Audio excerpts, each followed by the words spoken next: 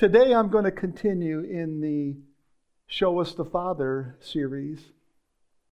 I have been in this series for several months now, and I've grown very, very fond of it. But I do sense that this boat is coming into the shore, and that there won't be a whole lot more here, maybe a couple more messages. Today I'm going to minister through a message I'm calling The Hope That Never Disappoints.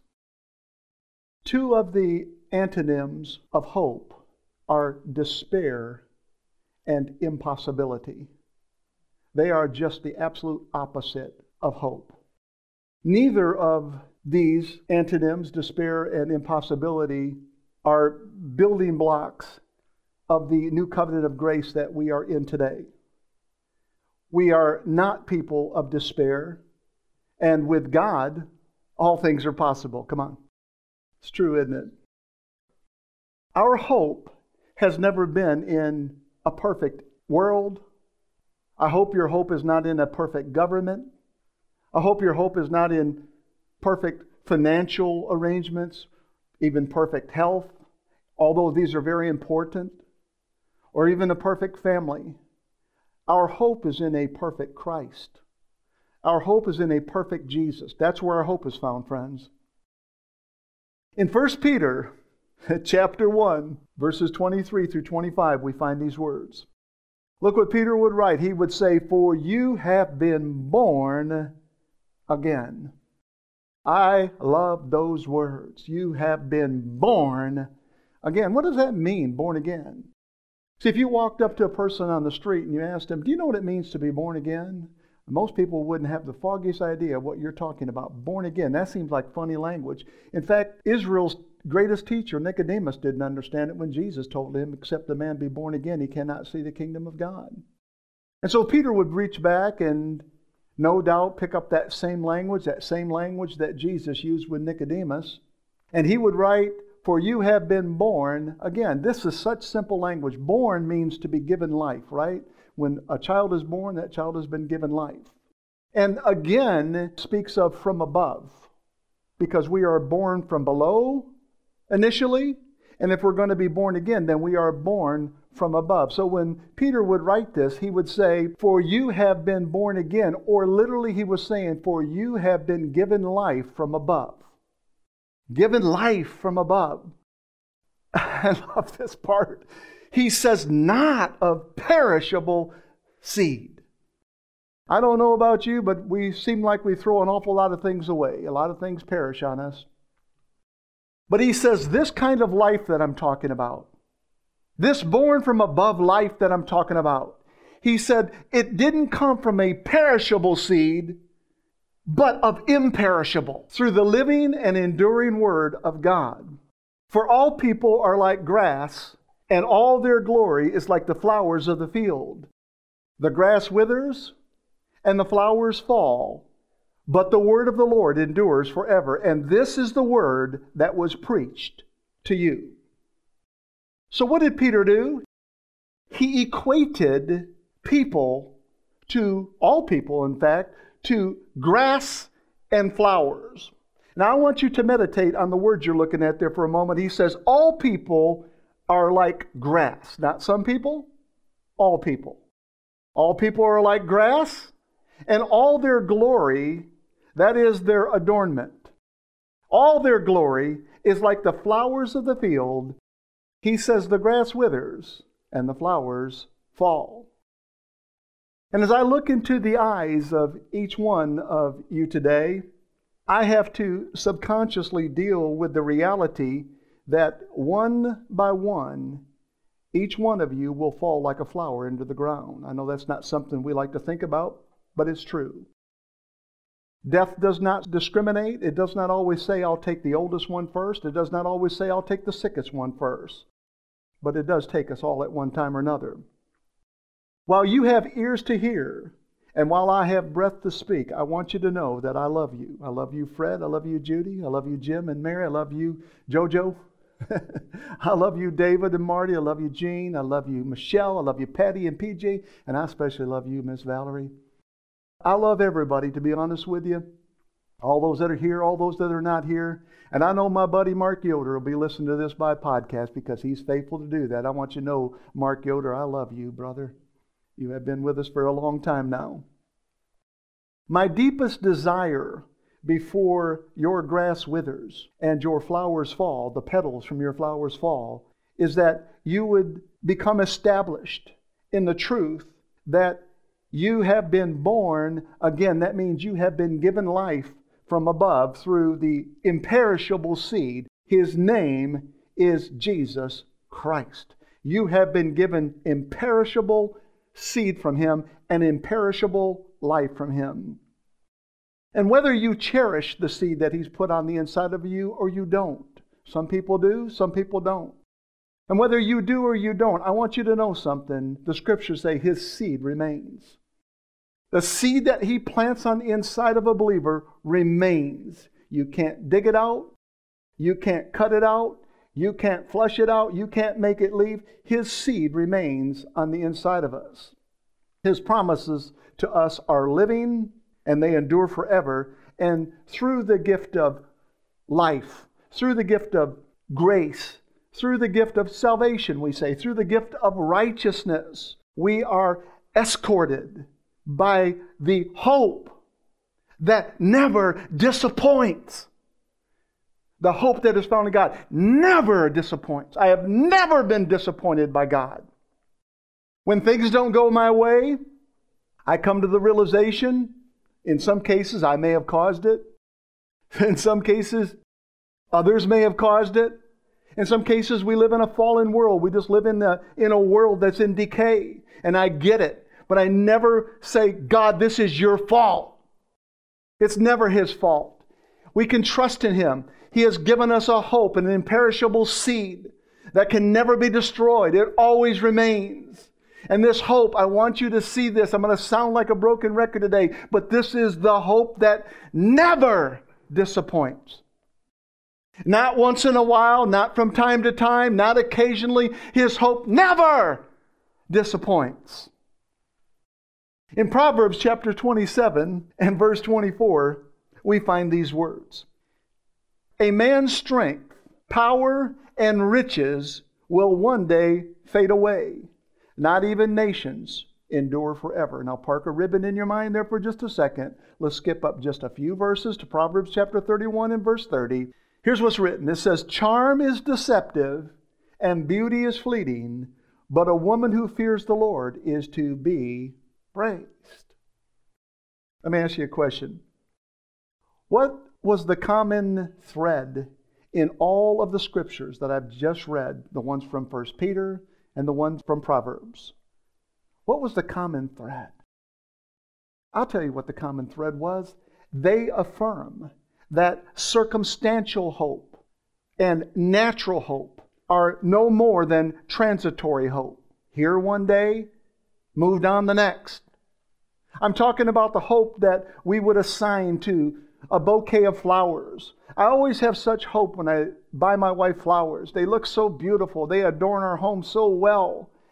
But then I come to the realization that one by one, those flowers will fail. The petals will fall. It's temporary. It's a transitory beauty. It's a transitory hope. Nobody buys a bouquet of flowers and they last forever. They have a transitory glory that comes and goes. I'm talking about a hope, again, that we would assign to grass and flowers, strength and powers, the hope that we would credit to riches and nations and even beauty. All of these, friends, will fade. And all of these have the potential to disappoint, don't they? Friends, may I remind us that our hope does not come from our own petals. Our hope does not come from our own wallets. Our hope does not come from our own strength. And our hope does not come from our own gregarious charm, how charming you think you might be. Your hope is not found there. Our hope is found in Christ Jesus, period. When the Apostle Paul wrote to his beloved protege, Timothy, he would remember the foundation that their hope was built upon. The foundation, I believe, that the entire church ought to rest upon. the foundation of Christ plus nothing. The foundation of the hope that never disappoints. What were the apostles' first words in the letter that he wrote to Timothy? What would they be? Do you remember the old adage, you don't get a second chance to make a first impression? How many of you remember that? How many of you have said that before? We have, haven't we? Therefore, what would be the first thing on the Apostle Paul's mind? I think sometimes when we think about writing a letter today, we say maybe an email. We've already thought about what we might say. And then when we sit down, the Dear Johnny part is pretty easy. Dear Susie part is pretty easy. And then we go into this meditation mode. We begin to go into, what do I want to convey? What is it that I want to say? What do I want him to know right out the gate? So what would be the first words that Paul would write to Timothy? What does he want Timothy's heart to default to when the day comes that Timothy's own strength fails, when Timothy's own power fails, when Timothy's riches fade, and when Timothy comes to the realization that his grass is withering and his petals are falling, or when Timothy bumps into ministers with the message of death? Paul's going to cover that in his first letter to him. He's basically saying, Timothy, you're going to run into people that have a message of death. And there's something I want you to know when that happens. What does he want Timothy to remember? What does he want Timothy to know when he faces the religious teachers, those who want to mix law with grace, those who believe that a man's hope is found in his own strength and his own ability to keep himself righteous? What would he want him to know? What is going to be your default? That's a good question, isn't it? What would yours be? What would mine be? Well, if there's one thing I would want to know, my default in every situation where I'm disappointed, when I don't understand something, what would my default be there? I'll tell you what mine is. We find it right there. Do you see it? 1 Timothy chapter 1 and verse 1. He says, Paul, a missionary of Jesus Christ, sent out by the direct command of God, our Savior, and by Jesus Christ our Lord. I love these words. Our only hope. Come on, man. He is our only hope. Now, friends, if that will be your default, as you charter through life, as you course through life, as you move through life, that Christ is your only hope. Because I guarantee your petals are going to fall at times. I'm not talking just about your life, but I'm talking about issues. Your petals are going to fall. Grass is going to wither. Strength is going to dry up here and there. Influence is going to fade from here and there. But if you'll remember that one truth, that Christ, our only hope. And so it keeps me from spending too much time in pity party land. It keeps me from spending too much time feeling sorry for myself. It keeps me from spending too much time trying to work out all my problems. The scriptures don't say work out all your problems. It says work out your salvation with fear and trembling, with reverence, with awe. All about what? That Christ is our only hope. Gets me excited. Friends, isn't that simple? Isn't that just a simple default? If you could just say, from this point forward, I'm going to remember those 4 words. Christ, our only hope. That doesn't mean we're apathetic. That doesn't mean we don't take charge. That doesn't mean we don't do things. No. That doesn't mean we don't occupy until He comes. No. But I'm telling you, as you're walking through all of that, it is Christ, our only hope. I love that. In other words, Paul was telling Timothy that any hope outside of Jesus Christ is a transitory hope. It's a withering hope, friends. It's a deceptive hope, and it's a disappointing hope. Timothy, Jesus is not one of many hopes. He is our only hope. He is the hope for every tongue. He is the hope for every nation. He's the hope for every tribe, every man, every woman, every boy, every girl. Jesus is our imperishable hope. He is our living hope. He is our eternal hope. He is our unfading hope. He is the hope that never disappoints us. And He is our blessed hope. Like a diamond showcased against a black velvet backdrop, so it is with grace and hope. Paul showcases the glistening diamond of grace against the silky backdrop of blessed hope. We see that truth in Titus chapter 2, verses 11 through 13. I really am very fond of these scriptures, to be honest with you. I think you like them as well. It says here, for the grace of God. Remember, he comes right out with, for the grace of God. There's a relationship between grace and that blessed hope. For the grace of God has appeared that offers salvation to all people. And then it says it. That means grace is the it. Keep it in context. He said it's the grace of God that appears to offer salvation to all people. Grace teaches us to say no to ungodliness and worldly passions. It's not a greasy grace, friends. I can't stand it when I hear that. It's a saving grace. It's an empowering grace. It's not a withering grace. It's a powerful grace. It's a strengthening grace. And he says it's the grace of God, not the law of God. He said it's the grace of God that teaches us to say no. So when we're faced with a dilemma, we're faced with a temptation, we're faced with an issue of life, and we need to tap into this grace of God, allow this grace of God to flow in that specific area. He says, look, when you're under attack, he says, look, it is the grace of God that teaches us to say no to ungodliness and worldly passions and to live self-controlled. We can do it, folks. How? By the grace of God. We can do it. If you stumble, you get up. The Bible says, yea, though a righteous man falls 7 times, he will rise again. That 7 doesn't mean just natural 7. It literally means an infinite amount of times. He will rise again. So it teaches us to say no to ungodliness and worldly passions and to live self-controlled, upright, and godly lives in this present age while we wait for the blessed hope. Friends, there's going to be times that you have to wait on your promises. Times when you have to wait on the visions that God has given you. We see it throughout the scriptures. Joseph had to wait. David had to wait. Jesus had to wait. What makes you think you don't have to wait? But what are you waiting on? And what are you waiting for? You're walking in grace and you're waiting for that blessed hope to prepare the way for you. He makes it so easy. He gives us rivers in the wilderness, friends. Makes it so simple.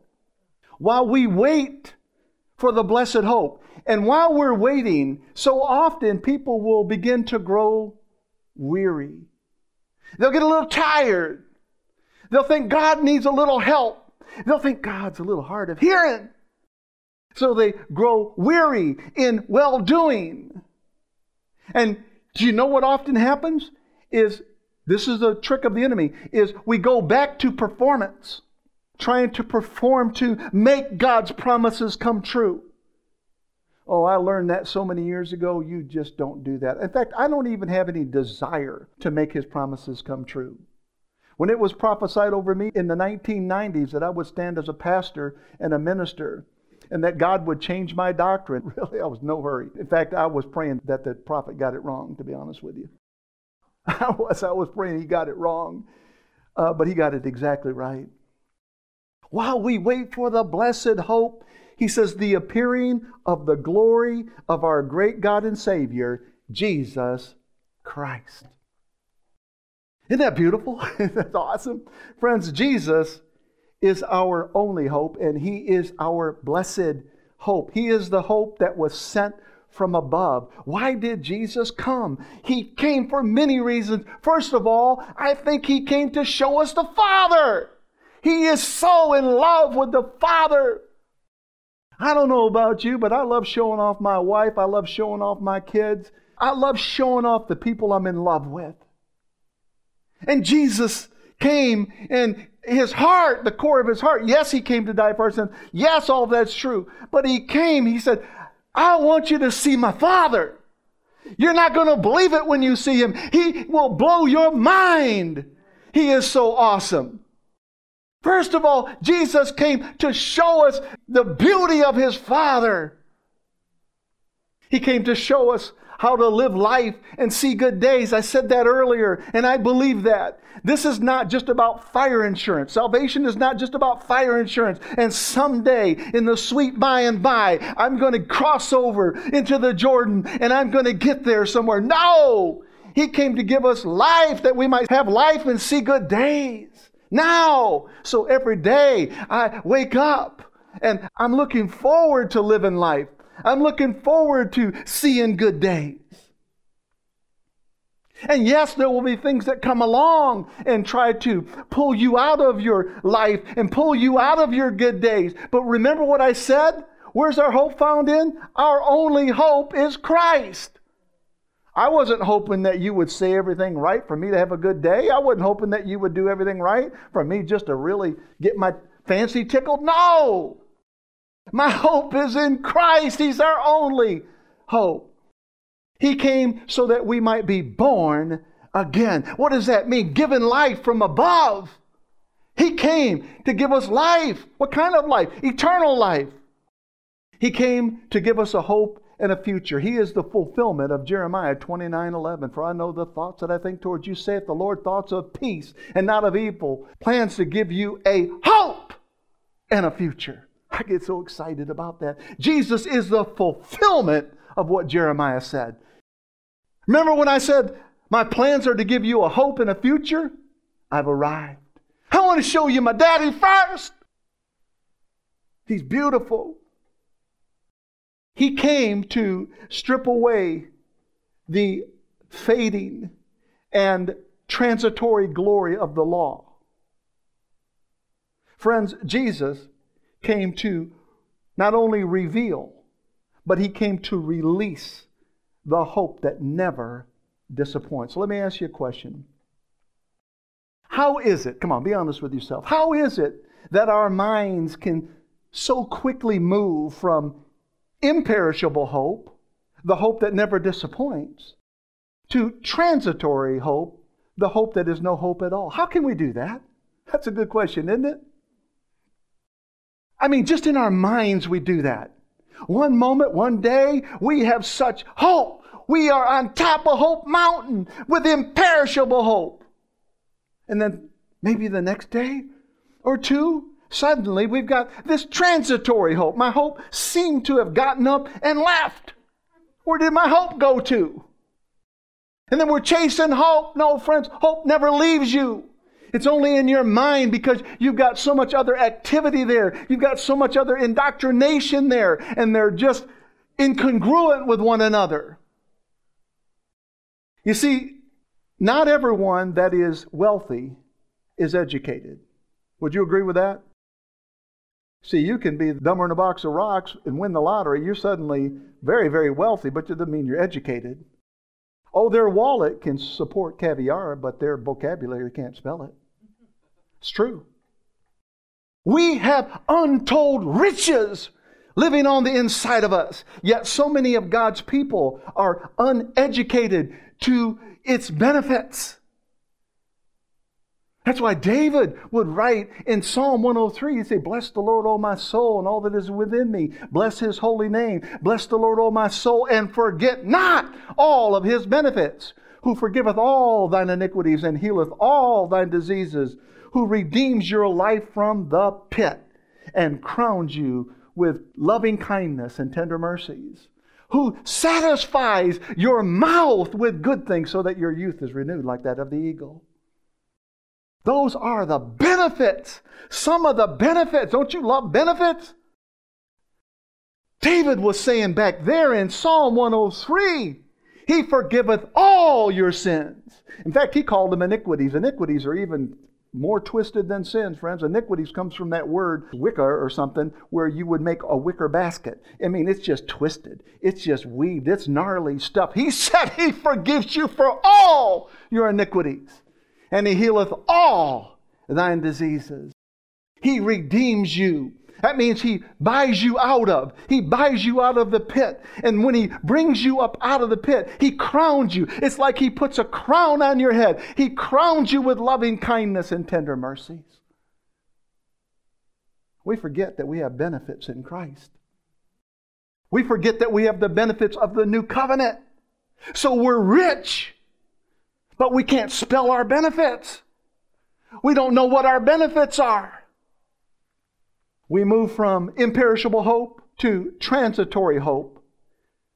Primarily, notice I said primarily, not the only reason, but primarily because we intermittently quit trusting in Jesus' finished work, our only hope. And then we slip back under the influence of false doctrine and myths and speculations and genealogies and performance and even the law. We slip back under that performance mentality. These are enemies of grace and truth, the enemies that Paul cautioned Timothy about after he told him that Jesus Christ was our only hope. See, that's how Paul would start his letter. He would say, Timothy, Jesus Christ is our only hope. And then he would go on to write right after that what Timothy was going to run into at Ephesus. In 1 Timothy chapter 1, verses 3 through 11, we find these words. In other words, we're continuing. Paul's already said He's our only hope. We'll skip verse 2 and jump up to verse 3. It says this. Paul says, as I urged you when I went to Macedonia, he said, Timothy, stay in Ephesus so that you may command certain people not to teach false doctrines any longer or to devote themselves to myths and endless genealogies. How many of you know we live in the same world that Paul and Timothy lived in? How many of you know it hasn't changed? It's the same world, friends. Why would Paul say that? Because he understands, look, as long as this other stuff exists, myths and genealogies and crazy doctrines, he said, people cannot be free. They cannot be free with that in their hearts. And he said, Timothy, I just don't want you to find another corner to preach on. I want you to command those who are teaching that nonsense to stop it. Now that is bold, friends. Come on. That is bold. He says such things promote controversial speculations rather than advancing God's work, which is by faith. Did you hear that? He said God's work is by faith. It's grace through faith. This is how this kingdom works. It works by grace and faith. God's work is by faith. Next scriptures. I love this. He says the goal of this command is love. This is so important, friends.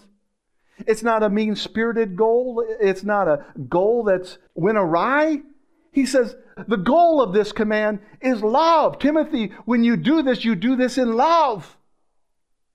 And so sometimes in life we have to encounter certain things and we have to say some things, but it's important that we do it in love.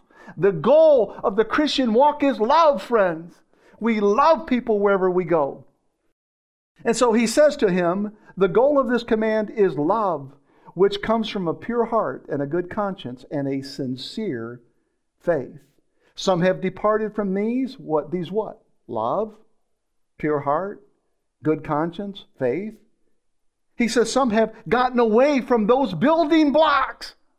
And if you get away from love and a pure conscience and faith and a pure heart, what have you got left? You got mean-spirited religion is what you've got left. He says some have departed from these and have turned to meaningless talk. They want to be teachers of the law, but they do not know what they are talking about or what they so confidently affirm. Now listen, if the Apostle Paul said they don't know what they're talking about, then he knows. He heard their rhetoric. The Apostle Paul was absolute elite in the law. If anybody knew the law, he was a Pharisee of Pharisees, friends. He knew the law, and he could listen to somebody even spewing the law and said, they still don't know what they're talking about. They don't have the right message, but the message they got is not right either. He said they don't even know what they're talking about. So here's an expert saying, they don't know what they're saying. Next scriptures. Look at these words. We know that the law is good if one uses it properly. We also know that the law is not made for the righteous, but for the lawbreakers and rebels, the ungodly and sinful, the unholy and irreligious, for those who kill their fathers or mothers, for murderers, for the sexually immoral, for those practicing homosexuality, for slave traders and liars and perjurers, and for whatever else is contrary to the sound doctrine that conforms to the gospel concerning the glory of the blessed God, which He entrusted to me. Boy, that is just a mouthful.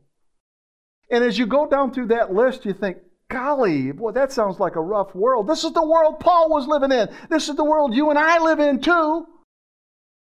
What was the Apostle Paul saying? Paul was reinforcing in Timothy's heart that a believer cannot find comfort in the law. He cannot find hope in the law. The law does just the opposite. It will rob you of your hope. It will steal your hope from you. You say, Pastor Mark, didn't the Apostle Paul say that the law was good? He sure did. But did you hear what he said? He says the law is good when it is used properly. Properly means when the law is used to bring people to Christ. Now, friends, look. There's one thing I have found in life is that you can't take experience away from somebody. If they've been down a road or two, you just have to listen to them. And I have served in outreach ministry for an awful lot of years. I saw scores of people come to Christ. Sometimes one-on-one, sometimes the husband and wife at the same time, sometimes the whole family at one time. And every time I would take someone aside to talk to them about Christ, it wouldn't take me very long to figure out if they were hostile toward this gospel. If they were hostile towards Christ and they were hostile toward Christianity and this gospel, the law was an effective tool.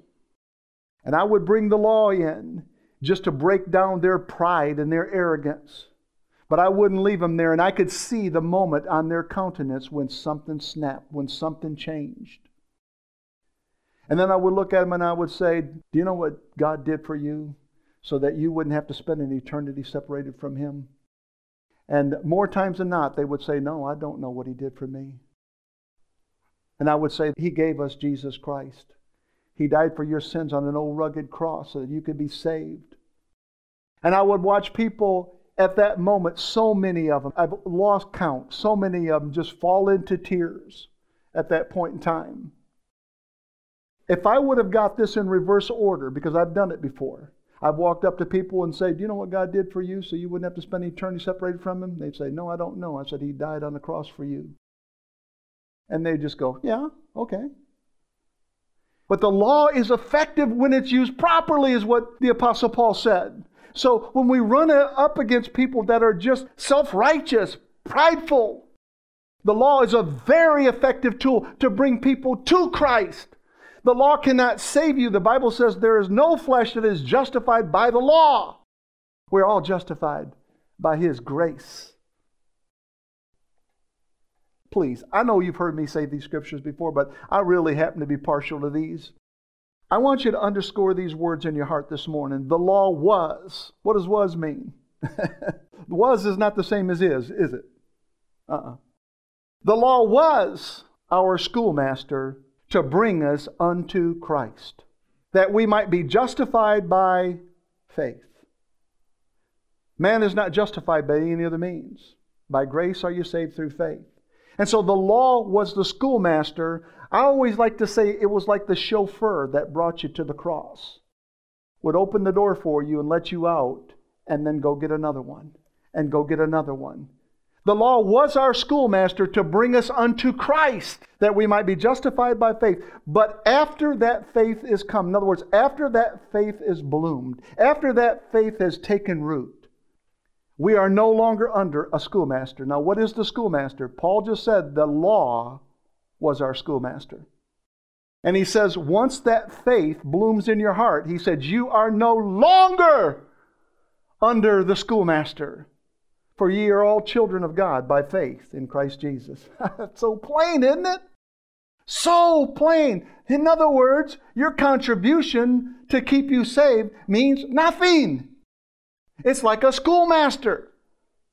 It brought you to Christ, but you're no longer under the schoolmaster. You're no longer under the law. Paul told Timothy that the law was not made for the righteous. Now please ask yourself this question. Are you righteous? Say it inside your heart. Am I righteous? Let those words echo just for a moment in your heart. I want you to answer that echo too. Am I righteous? What does that mean?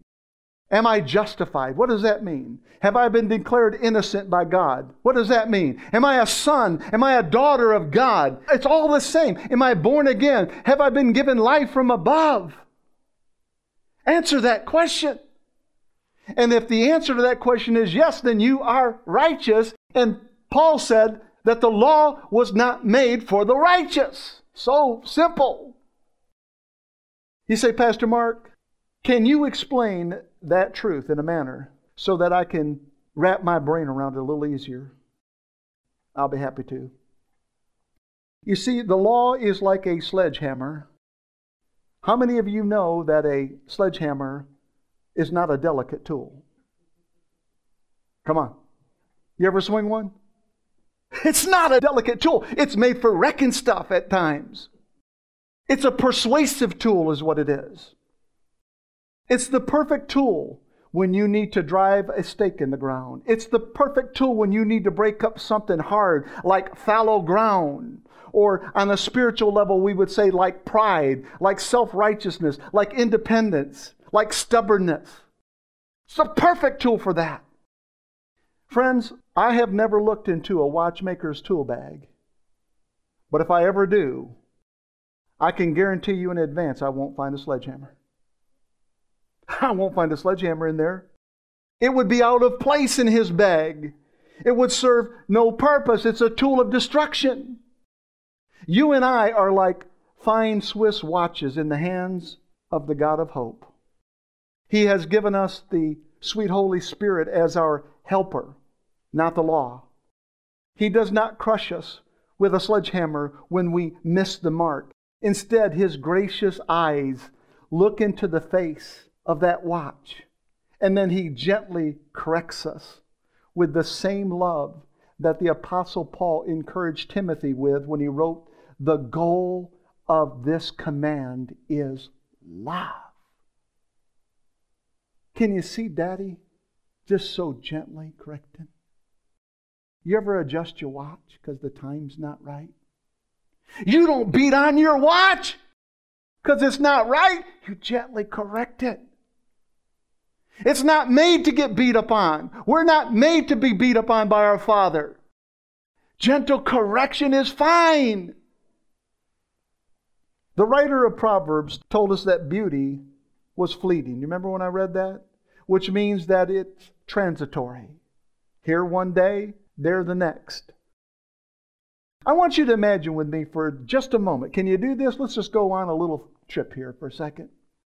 I want you to imagine with me for a moment that each and every one of us has been given the opportunity, given the ability to pick an age that our physical bodies and our appearances would be forever sealed in. Now think about that for just a second. Can you see yourself? I'm fairly certain that we all reached back to an age from the past, didn't we? Why didn't we just go, I'm just fine the way I am? I reached back to 27 when I had muscles like Popeye, man, and a lot of hair and dark hair. And Valerie doesn't like that picture, but she thinks I look too, I don't know what you used to say, something too sure of himself. Did you notice we didn't reach into the future? We didn't settle for the present. We reached back into our past and found an age. Why? Why did we do that? Because anyone who has lived long enough, you've been around for a little while, okay, is already aware that some of our strength has faded. Some of our beauty has already faded. Come on, just be honest with yourself. Now be real, okay? I like the way I looked better when I was in my 20s than I do now. Just be honest, okay? I don't want to go back into my 20s because I didn't know Jesus back then. I'll settle for this and Jesus, okay? He's my only hope. That hair wasn't my hope. That gold herringbone chain around my neck was not my hope. Oh yeah, that was on me too. It was not my hope. I thought it was at one time. Luke would write something that somewhat paralleled the Proverbs 31 woman's fleeting beauty. Luke would say, a man's life consisteth not in the abundance of his possessions. In other words, if you're going to measure your life just by your possessions, bigger barns, more crops, bigger houses, more cars, more money in the bank. Luke would say a man's life does not consist in the abundance of the things which he possesses. When Luke wrote those words, he was speaking of natural things. Natural things will disappoint us. Natural things cannot satisfy us long term. Natural things do not come with the benefits of Psalm 103. Bless the Lord, O my soul, and all that is within me. Bless His holy name. Bless the Lord, O my soul, and forget not all of His benefits. Friends, we possess a greater and everlasting beauty. It's a beauty that's found in the hope that never disappoints. It's the hope that Jesus came to give us. It's an eternal hope that comes from the encouragement of the Scriptures. Where do we find this hope at? Is it in my bread box at home? That's a kind of different kind of hope, isn't it? Is it in my suitcase? Where's this hope at? We find this hope in the Scriptures. That's why I encourage people, you got to be in the Word. I'm giving you a command out of love, but you got to be in the Word. Listen, your Bible can fall apart or you can fall apart. Get in the Word and you won't fall apart. But this encouragement comes from the Scriptures. You say, Mark, you got a scripture that proves that? Absolutely. Romans chapter 15 and verse 4. The Apostle Paul would write everything that was written in the past was written to teach us. Not to us, but for us. Okay? Those things that were written so that we could have hope. He said all the stuff that's written in the Word, he said you can look at that. Even if it was a negative situation, a bad situation, you can say, thank God I don't live there. And you've got hope that's brewing in your heart. And he says that hope comes from the patience and encouragement that the Scriptures give us. Don't you get away from the Word, friends. I'm telling you, don't you get away from the Word.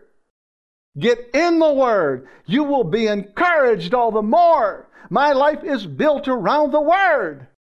Nothing's more important to me than to hear what my Father has to say to me. But when you get in the Word, He starts communicating to you. He starts speaking to you. It's a relationship. It's fun. And when you look through the lens of grace, when you don't understand, when there's a scripture that seems to be a little frightening, we get to go back to an imperishable hope. We get to go back to an eternal hope. We get to go back to our only hope. It's not in my understanding of that scripture. My hope is in Christ. Friends, David wrote this in a similar way when he said, Thy word is a lamp unto my feet and a light unto my path. Do you see how he valued the Word? He said, Your Word is a lamp unto my feet and a light unto my path. What did David mean when he said that? David was saying the same thing Paul just got through saying in Romans 15:4. The Scriptures are the candle that unveils hope, the hope that never disappoints. We live at a time when a colossal number of people have either neither known or have lost touch with the hope that is found in the promises of God. We need to know His promises. I'm talking about a hope that is deeper than a wishing well hope. I'm talking about a hope that's been around longer than Jacob's Well's hope. I'm talking about a hope that is not packaged with pain or anxiety. Many have lost their hope in their political leaders. Many have lost their hope in their medical experts.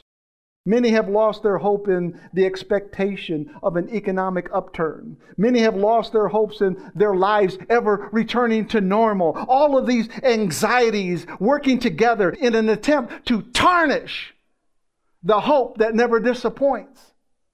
Tarnish the way you see it. Dismiss the way you see it. I don't like what's going on out there any more than you do. But I'm telling you, my hope has never been, like I said before, in government, in my own strength. My hope is in one person, and that is Jesus Christ, our only hope. Amen? In Merriam-Webster's dictionary, they have many definitions for hope. Here's one of them. And I think this hope here is probably where most of the world lives, to be honest with you. It says hope is to want something to happen or to be true. Now that makes sense, I guess. You're hoping this will happen. You're hoping this will work out. You're hoping you will get the job. You're hoping you will get the promotion. You're hoping that girl will say yes when you get on your knee and propose. You're hoping all the times. Friends, I don't know about you. I can't speak for you. But that's the only kind of hope I was acquainted with at one time. Until Christ. Until Christ. The Holy Spirit would use the law like a sledgehammer to break up that fallow ground of my sinful heart. I was so prideful, so egotistical. It was then that I would be introduced to the goal of His command, which is love. Merriam-Webster's definition of hope is okay, but it's stale. It's insufficient in my time of need. I need more sustenance than wanting something or just desiring something to happen or to be true. I need to know for certain that He loves me on my worst day. Don't you? Not your best day. That's easy. But do you love me on my worst day? Do you cherish me in my less than Kodak moments? Do you cherish me on those days? I need to know that when I'm lying in a puddle of gloom, despair, and agony. Come on, Hee-Haw fans, come on. I need to know when I'm lying in the pool of gloom, despair, and agony on me that He will come to my rescue. I need to know that. In John chapter 5, verses 1 through 9, we find these words. Sometime later, Jesus went up to Jerusalem for one of the Jewish festivals. Now there is in Jerusalem near the sheep gate a pool, which in Aramaic is called Bethesda, and which is surrounded by 5 covered colonnades. Here a great number of disabled people used to lie, the blind, the lame, the paralyzed. From time to time, an angel of the Lord would come down and stir up the waters. The first one into the pool after each such disturbance would be cured of whatever disease they had. Now let's just park this on hold for a second. You're all familiar, no doubt, with the healing at the pool of Bethesda. And as I was meditating on this yesterday, I thought, man, if you were to empty every nursing home in Kenosha, Wisconsin, and then lay these needful people beside the pool of Bethesda, you might begin to get an appreciation of what this scene must have looked like as Jesus walked upon it. Despair and impossibilities, the antonyms of hope, were at large. These poolside residents were not familiar with the hope that never disappoints. Their grass was withering and their petals were falling. Their only hope was a stirring of the waters, but they still needed a helper to get in the water. Friends, aren't you thrilled that Jesus left us with a helper, the sweet Holy Spirit, who helps us into the living waters of Jesus Christ? Friends, there are millions of people, believers and unbelievers, that are lying beside the pool of Bethesda with a transitory hope.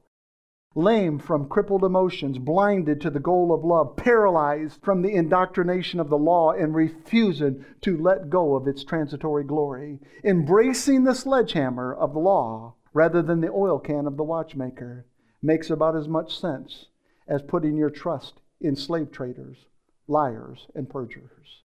Friend, Jesus came to show us the Father. This is my daddy. He sees you beside the pool. He sees you have no helper. He cares about you. He loves you. This is the one who the Apostle Paul declared is our only hope. The one who gives the gift of the imperishable seed. The one who doesn't need a second chance to make a first impression. For God so loved the world that He gave His only begotten Son, that whosoever believeth in Him should not perish, but have everlasting life. The one who gave us grace, showcased against the backdrop of blessed hope.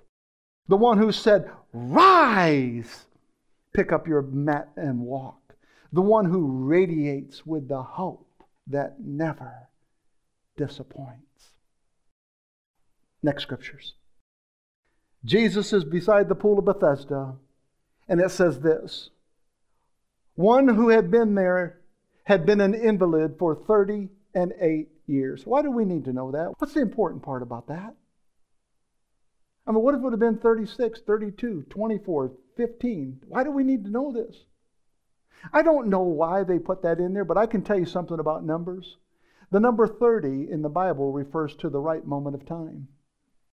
Joseph was 30 years old. When he came out of prison, he became second highest in command. David was 30 years old when he became king over Israel, highest in command. And Jesus was about 30, the Bible says, when he began his ministry. Joseph saved Egypt. David saved Israel. And Jesus is here to save the world. One who was there had been an invalid. I don't even like that word. Invalid. Invalid. Not valid. He had been an invalid for 38 years. And when Jesus saw him lying there and learned that he had been in this condition for a long time, He asked him a question. What's this question going to be? He says, do you want to get well? Boy, that's a simple question, isn't it? We make evangelism, we make healing, we make Christianity so complicated. Jesus just asked the man the question. He said, do you want to get well? Sir, the invalid replied, I have no one to help me into the pool when the water is stirred. While I am trying to get in, someone else goes down ahead of me. Then Jesus said to him, rise, pick up your mat and walk. At once, the man was cured. He picked up his mat and walked. When I was thinking about that question that Jesus asked him, do you want to be well? It sounded like almost a silly little question for Jesus to ask the invalid, do you want to be well? But when Jesus asked that question, He was actually asking the man, do you choose to be well? Because that's what it means in the Greek. In other words, Jesus was saying, my daddy's willing. I'm willing. Do you choose to take what we give you? See, your will has got to be involved, folks. Do you choose? Do you reach out by faith? You've got to exercise faith. This whole kingdom moves by faith. It wasn't Jesus just laying hands on each person and healing them. He says, do you choose to be well? Do you choose to be healed? Again, your will has to be involved. That's what faith is. That's what faith does. Lying beside the pool of Bethesda must have been a real faith buster, a real faith crusher. All day and all night, you would hear the cries from the invalids. My mama spent the last 9 months in a nursing home before she passed. And when I would go and see her, I would say, Mama, did you get a good night's sleep last night? She'd say, son, you can't sleep around here. They cry all night long. They cry. They reach for the nurses.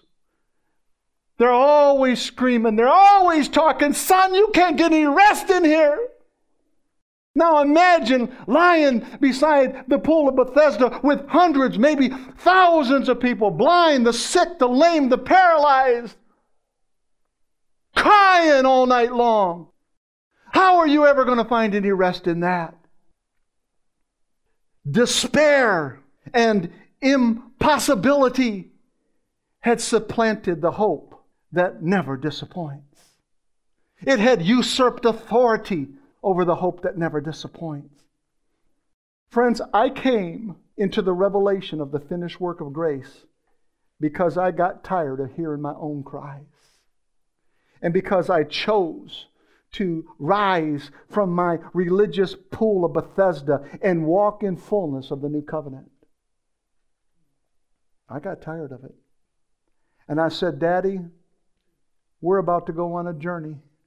I could see myself saying that. We're about to go on a journey. I don't know where we're going to go, but I'm excited. We're going to go on a journey. It took a long time, friends. It's still, I'm a work in progress right now, but I'm a finished work. My default is Jesus, our only hope, my only hope. Kurt Paul Richter was a Harvard and Johns Hopkins educated biologist, psychobiologist, and geneticist, and he served for many years, even as the director of Johns Hopkins Psychiatric Clinic. And this guy made a number of significant contributions while he was there. And one of his most famous experiments involved rats. We're always picking on those rats, aren't we? We're always picking on those rats. Kurt knew that rats had a reputation for being able to swim long periods of time. Just throw them in water, they could swim for hours and hours and hours. Sometimes 50 or 60 or even 70 hours, nonstop. And for his experiment, he placed rats in a bucket of water, and they would swim around and around in the bucket. Some would even dive to the bottom to see, is there a way out of this? And he noticed that they would all give up when they saw no way out.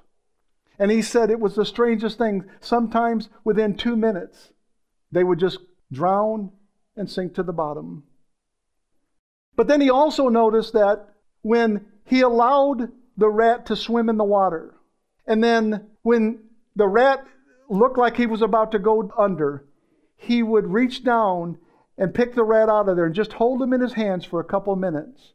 And then he would put him back in the water, and that rat would swim for 50, 60, 70 hours. That fascinated him. He says, what is the difference here? You see, when he took the rat out the first time, in his little rat brain, he established in him, someone's going to come and help me. Someone's going to come to my rescue. And it injected a hope inside of even a little rat. Now, friends, you are made in the image of God. You don't have a rat brain. You have His brain. You have the mind of Christ.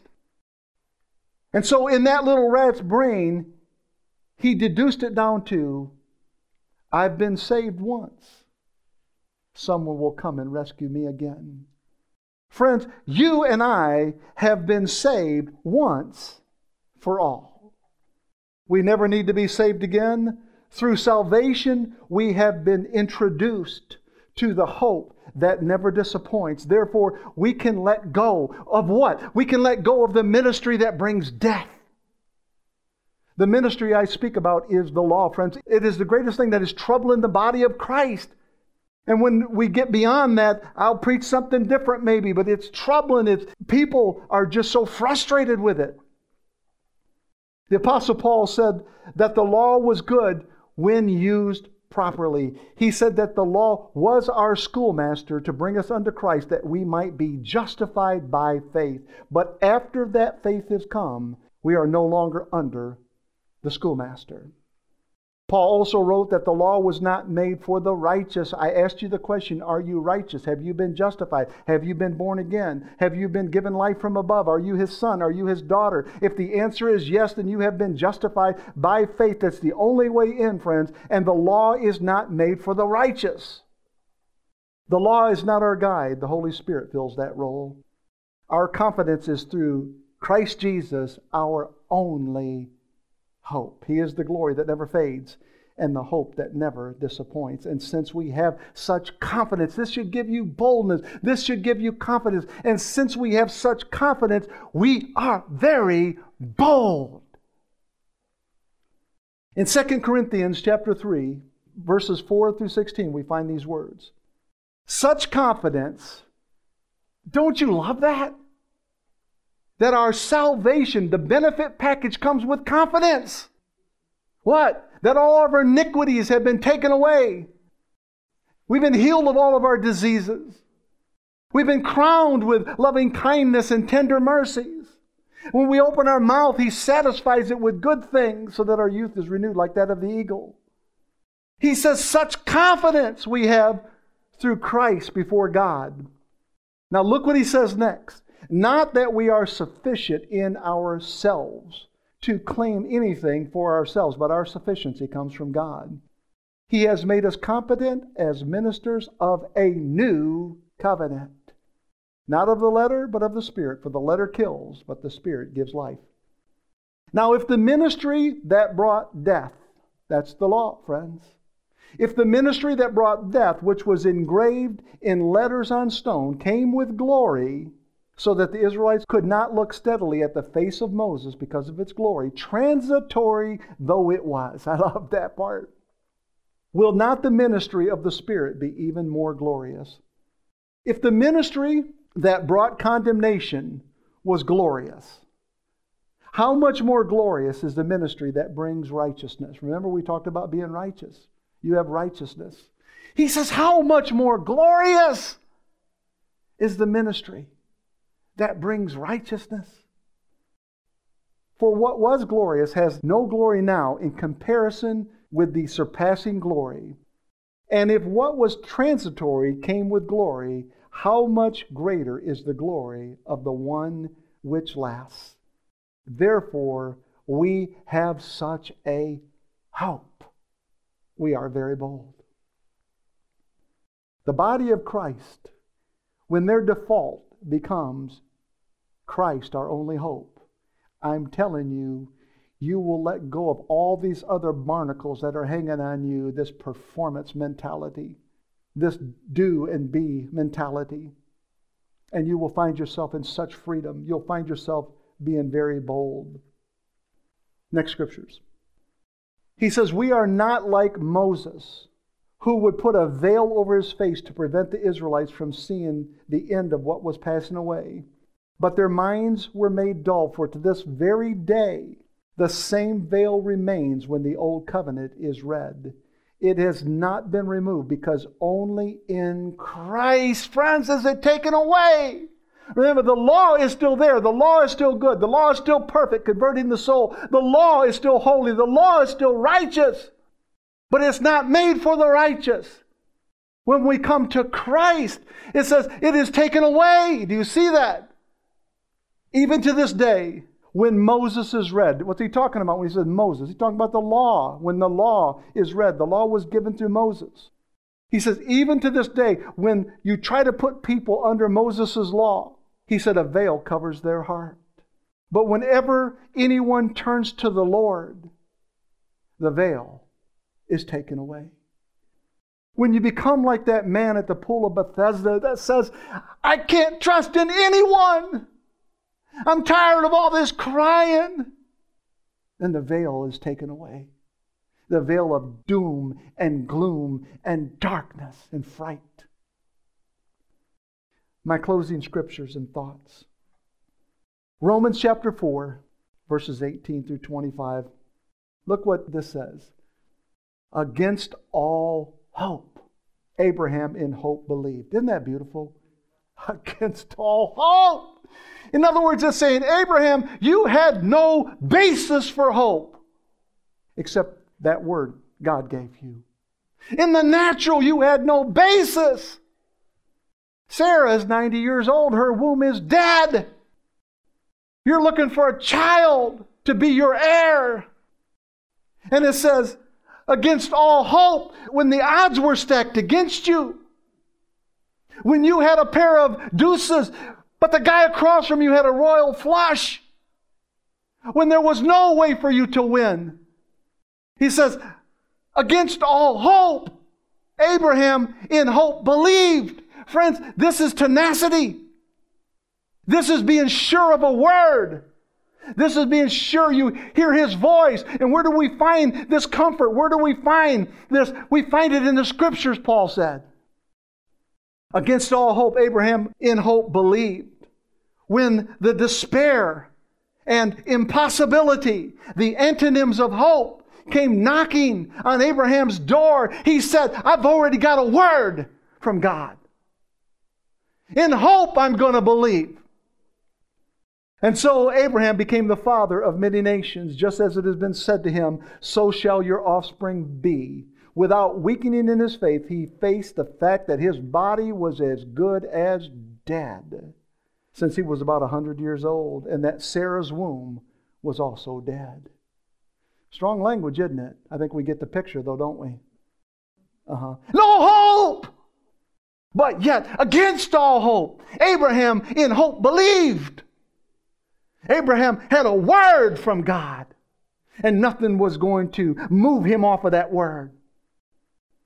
And then Paul writes, yet he, that's Abraham, did not waver through unbelief. In other words, he held on to the hope that never disappoints. He did not waver through unbelief regarding the promise of God, but was strengthened in his faith and gave glory to God, being fully persuaded that God had power to do what He had promised.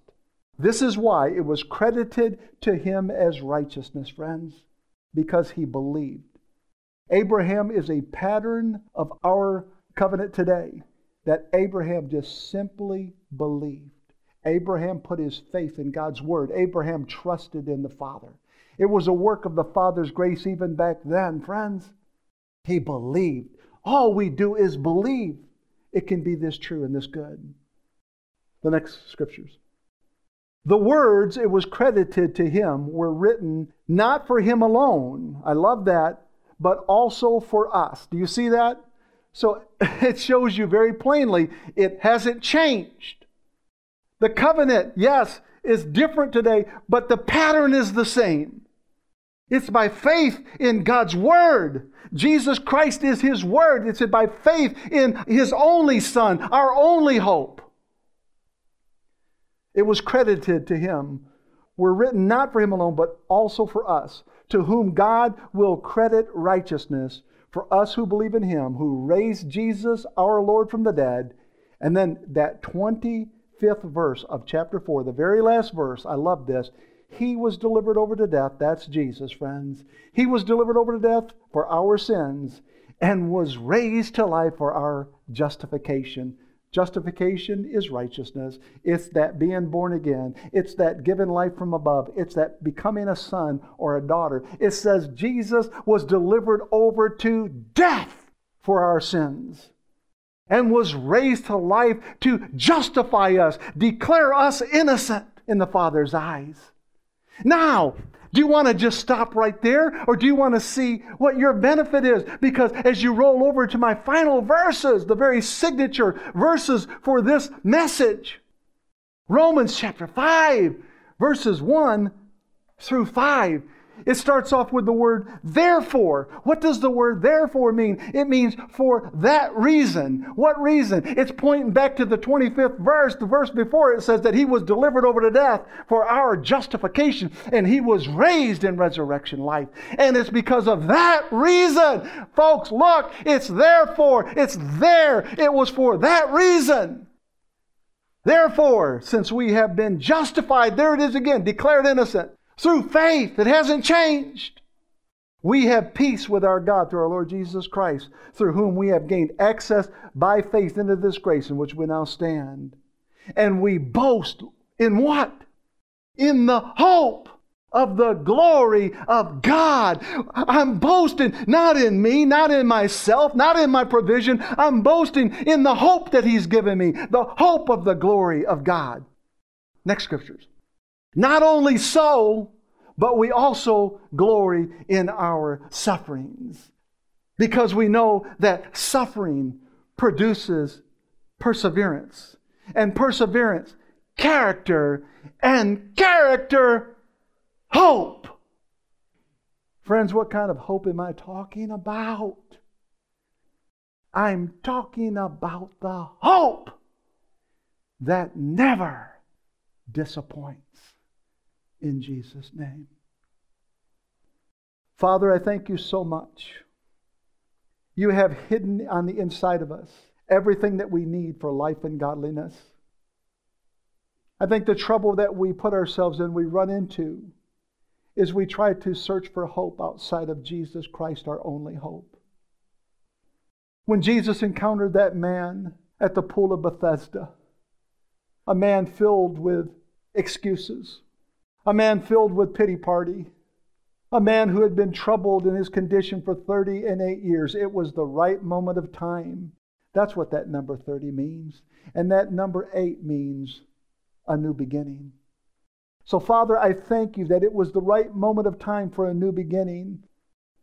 And as the body of Christ is rising up, the same words that you said to him, rise! Pick up your mat and walk. As the body of Christ is rising up to this revelation that against all hope, in hope, we have believed. We have believed in our only hope, Jesus Christ. He's not a natural hope. He is the hope of all nations. Father, I thank you so much as this word finds its way into the hearts of those who have been laying beside the pool, lame, blind, and paralyzed far too long. May this rise up and may a new hope come and supplant that transitory hope, the hope that I'm calling the hope that never disappoints. In Jesus' name, amen.